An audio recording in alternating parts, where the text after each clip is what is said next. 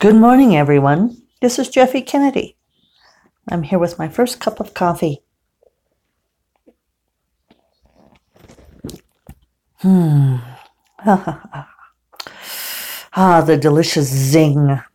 Today is Tuesday, May 5th, Cinco de Mayo. I saw somebody noting on social media that Cinco de Mayo this year falls on Taco Tuesday during the lockdown for a pandemic named after a Mexican beer. I thought that was kind of amusing. Although Cinco de Mayo, much like St. Patrick's Day, is a occasion for partying and drinking for sure, it doesn't hold tremendous resonance in the Hispanic communities around here. There's usually some essays every year on how Cinco de Mayo is a misunderstood holiday and culturally appropriated and all of these things. At any rate, it was kind of like, when people were commenting on, because of the pandemic, that Ireland had canceled St. Patrick's Day. Like that was a big deal. And, St. Patrick's Day just isn't that big of a deal in Ireland. It's really a celebration among the diaspora, right? It's the expatriate, next generation Irish who is kind of celebrated as a nostalgia for home. It was an interesting thing being in Dublin for Worldcon. I was on one panel that was about the Irish diaspora and about writers of Irish descent, like myself. I did go visit some of the ancestral homes while we were in Ireland, in towns. And so it was about the writers of Irish descent writing fantasy based on Celtic mythology, on various questions like that. And the guy who was the moderator for the panel was an Irishman, I think a Dubliner, and he was talking about the statistics, of how many Irish emigrated from Ireland. And I'll mess up the numbers now, but, it was a lot of people, like a third of the population left during the, post-potato famine and mid-potato famine, the early 1900s and so forth. And that's certainly when my Irish ancestors left and came to the U.S. late 1800s. And, he was talking about how bereft that left Ireland. And, there was a very strong sense, both spoken and unspoken, that because our ancestors had left, we had no right to claim that mythology anymore, that we had forsaken it. And I could see that perspective.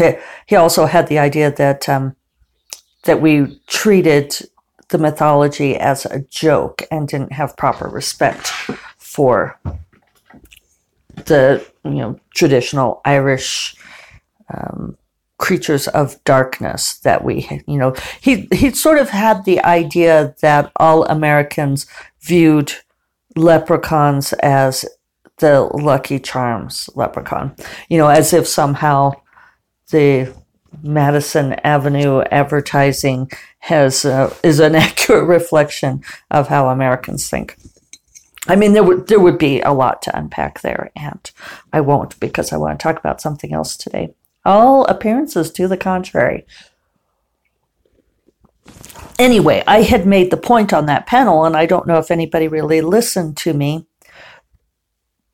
because it was not a popular opinion.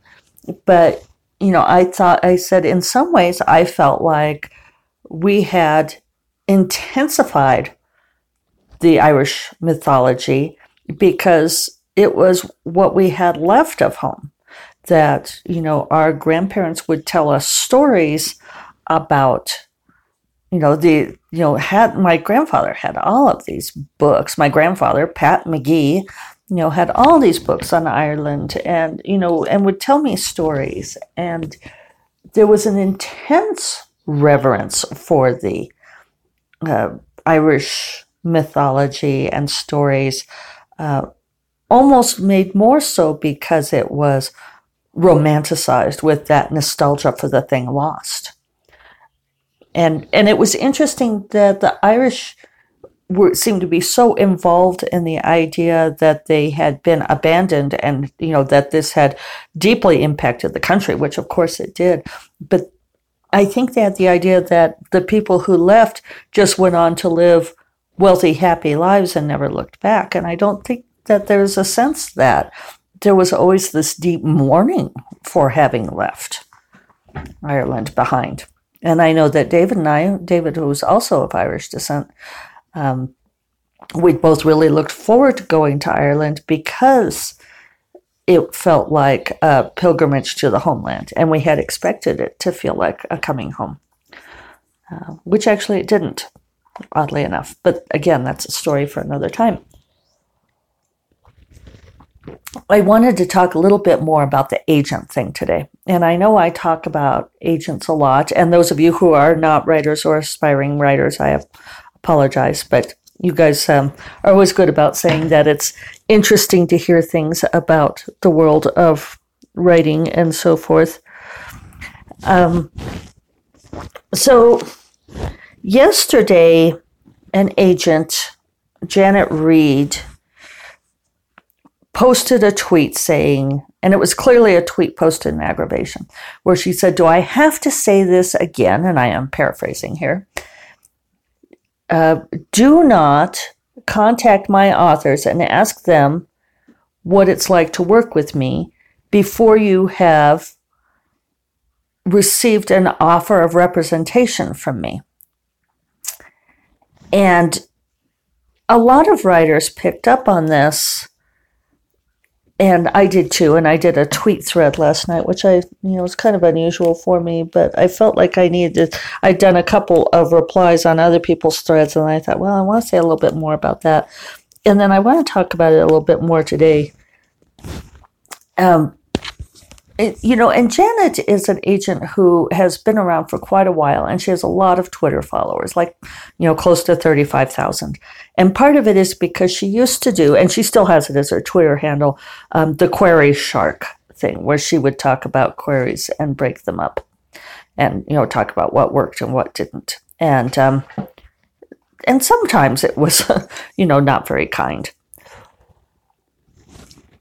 And I should caveat this by saying, although I've met her a couple times, I don't really know her. And from what I understand, she's an effective agent. I couldn't really say one way or the other. But anyway, there was some understandable dismay at her saying this, because one thing that a lot of writers advise, including myself, is to do your research on agents before you query. And one of the pieces of advice that we give is to ask that agents' current authors. So this really flew in the face of that you should somehow wait until after you had received an offer of representation to contact her authors and ask what she's like to work with. And I really don't know exactly where she was coming from on this. She said, I saw in a later reply where she said it was more nuanced than she could explain in 240 characters, and that she would do a blog post on it. So perhaps that's coming. I did see, you're always going to get some people replying to tweets like that who are attempting to sound good to the agent and curry favor. And I don't blame anyone for that. I've spent my time doing that too. But they were like, oh yeah, I would never do that. And oh, I would never want to impose on you. And And there were even some authors, and I'm not sure if they were her authors, saying, oh, yes, I can't have people emailing me and asking me questions, which really took me aback because I thought, how ungenerous. Frankly, yeah, I think that's ungenerous. And I don't know what they're imagining.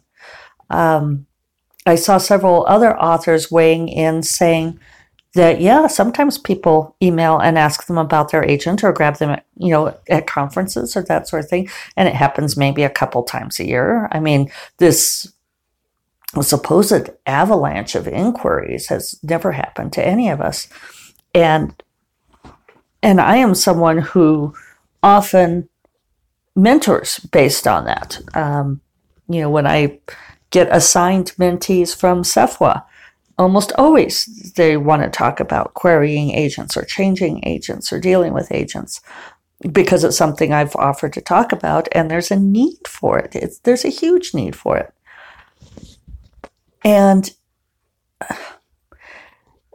okay, so here's the thing, is that the advice that agents will give you is not always the same advice that other authors will give you. Because while agents are a terrific asset to the industry, and I'll say that flat out. I'm on my third agent. I'm with Sarah Younger at Nancy Yost Literary. I think Sarah is a fireball. She is fantastic. She has done really good things for me. I absolutely believe that an agent is an asset to an author's career if they are a good fit. But while an agent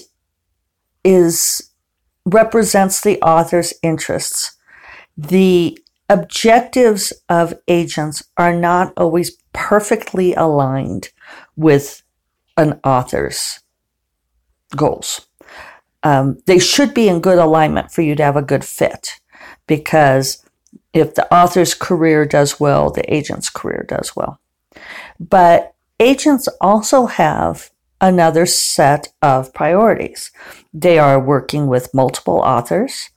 They have their own career to think of. They have their relationships with editors to think of. So, for instance, if an agent sells 5 different books to an editor and has a very productive relationship with that editor, then if you, as an author, have a problem with that editor, the agent will fight for you to an extent, but they're unlikely to completely blow up the relationship with that editor for you, because it could sabotage their 4 other clients. And that's not a good or bad thing. That's just the realities of business. And I think people sometimes forget that this is about business, right? And an agent, a good agent thinks about business in a very, I'm trying to think of the phrase I want, in a very sharp way, in a sharp and dispassionate way. And that's part of their job. So what an agent wants from authors, especially authors who are not their clients, is very different from what's best for authors. And, this has changed even in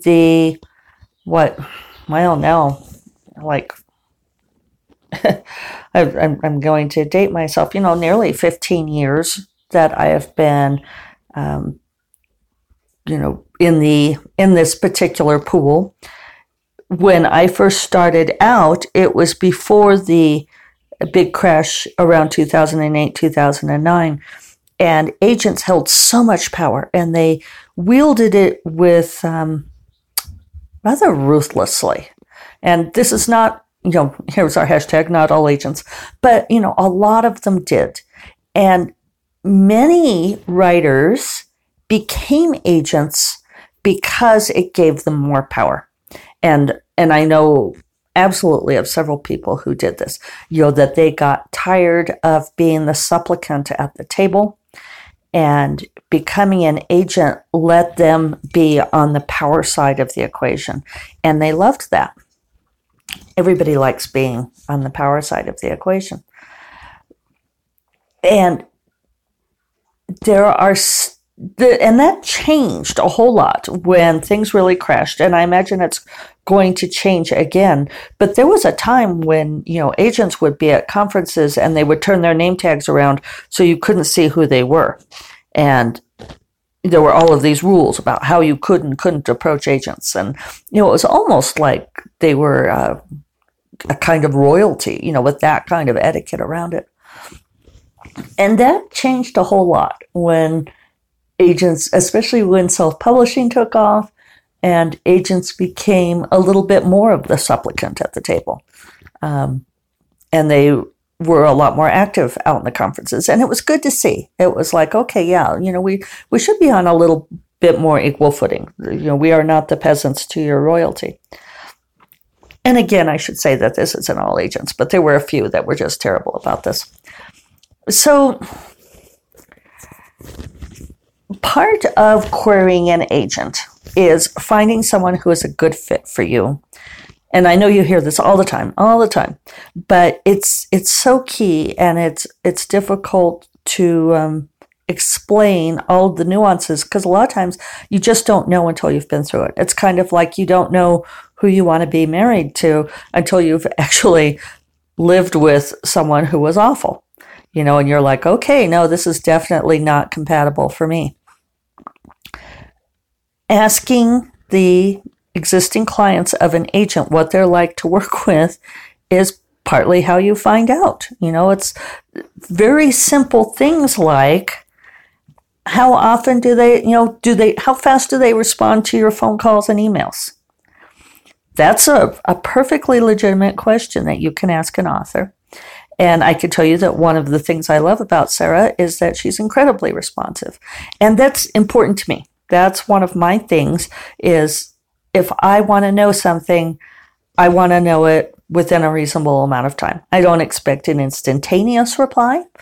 Although I know if I had an emergency, if I need an instantaneous reply, I could actually get it from Sarah. I could call her and she would answer the phone. I don't abuse that privilege. She responds to my emails quickly. And I come out of corporate America, so I have that kind of sort of that timeline sense of how long does it take to reply. And there are agents, and I know this is very true because I have friends who have gone through this, who their agents don't reply to them. They just don't get back to them, sometimes for months. So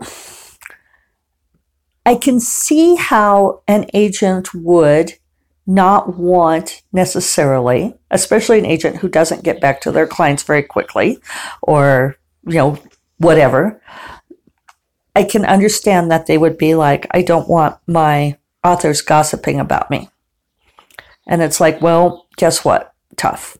Because it's not gossip, it's passing information from writer to writer.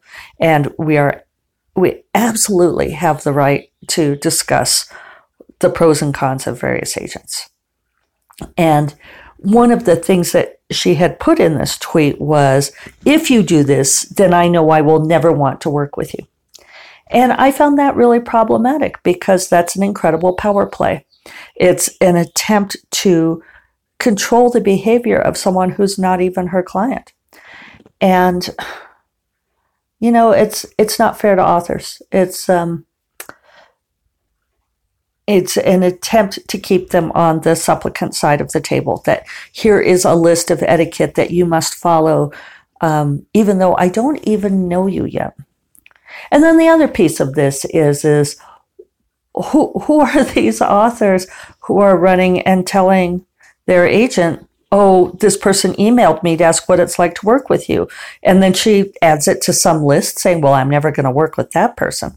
I mean, maybe there's more nuance here, but I don't tell Sarah about everybody who asks me about working with her. First of all, it's none of her business. Second of all, Sarah doesn't want to know. What am I going to send her a spreadsheet of, like everybody I talked to and what I said about her? Sarah doesn't need to know that. It would be a distraction for her. And yes, even though I love Sarah and I think she's the perfect agent for me, I have occasionally told people that I thought she's probably not the right fit for them. And I give them very specific reasons for that because I know how Sarah works. And if there's somebody, an author who's not going to be comfortable with the way Sarah works, then neither one of them would be happy in the relationship. That's not any kind of meanness or what have you. That's just basic business. It's figuring out a good client fit. So there could be more follow-up to this, but I just wanted to talk about that a little bit more. I think absolutely ask authors what it's like to work with their agent. Please do. And absolutely, and I know that this is not always easy to discern if you are not intimate in the community, but if you know that an author was previously with an agent and left them, then feel free to ask them why they left that agent. Be prepared for, spewing, and keep in mind that maybe the agent fired the author. But that's why you ask a lot of different people.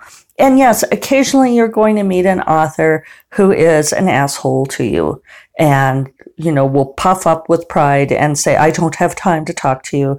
And fine, whatever, keep that in mind. Don't bug them again, because clearly that's, no fruit there. But most authors are going to be generous with this information because that's how we got our agents in the first place. I'm going long, but I feel like this is important. I think many of you know that I met Sarah at RWA because my good friend Grace was thinking about signing with her. And that was because Grace's and my friends, Gordon and Ilona, who write as Ilona Andrews, they were with Nancy Yost Literary, and they thought that Sarah would be a great agent for Grace. And I was at the RWA National Convention. Sarah was there too. Grace asked me to find out about her because I didn't know anything. And Sarah said later that I interviewed her for Grace, which I think is funny. And I initially balked at that, and then I realized she was actually right.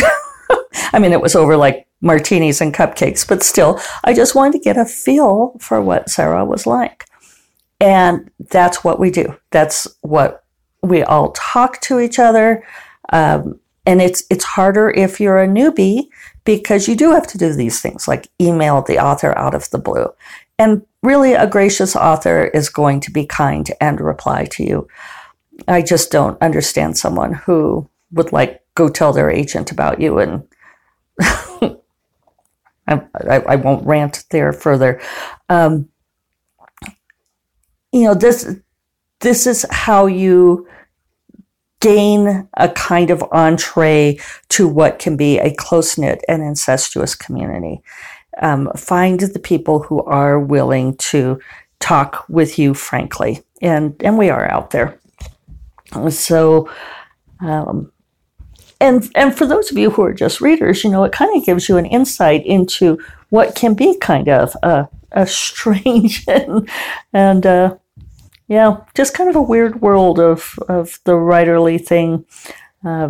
Like in academia, the fights are so fierce because the stakes are so low.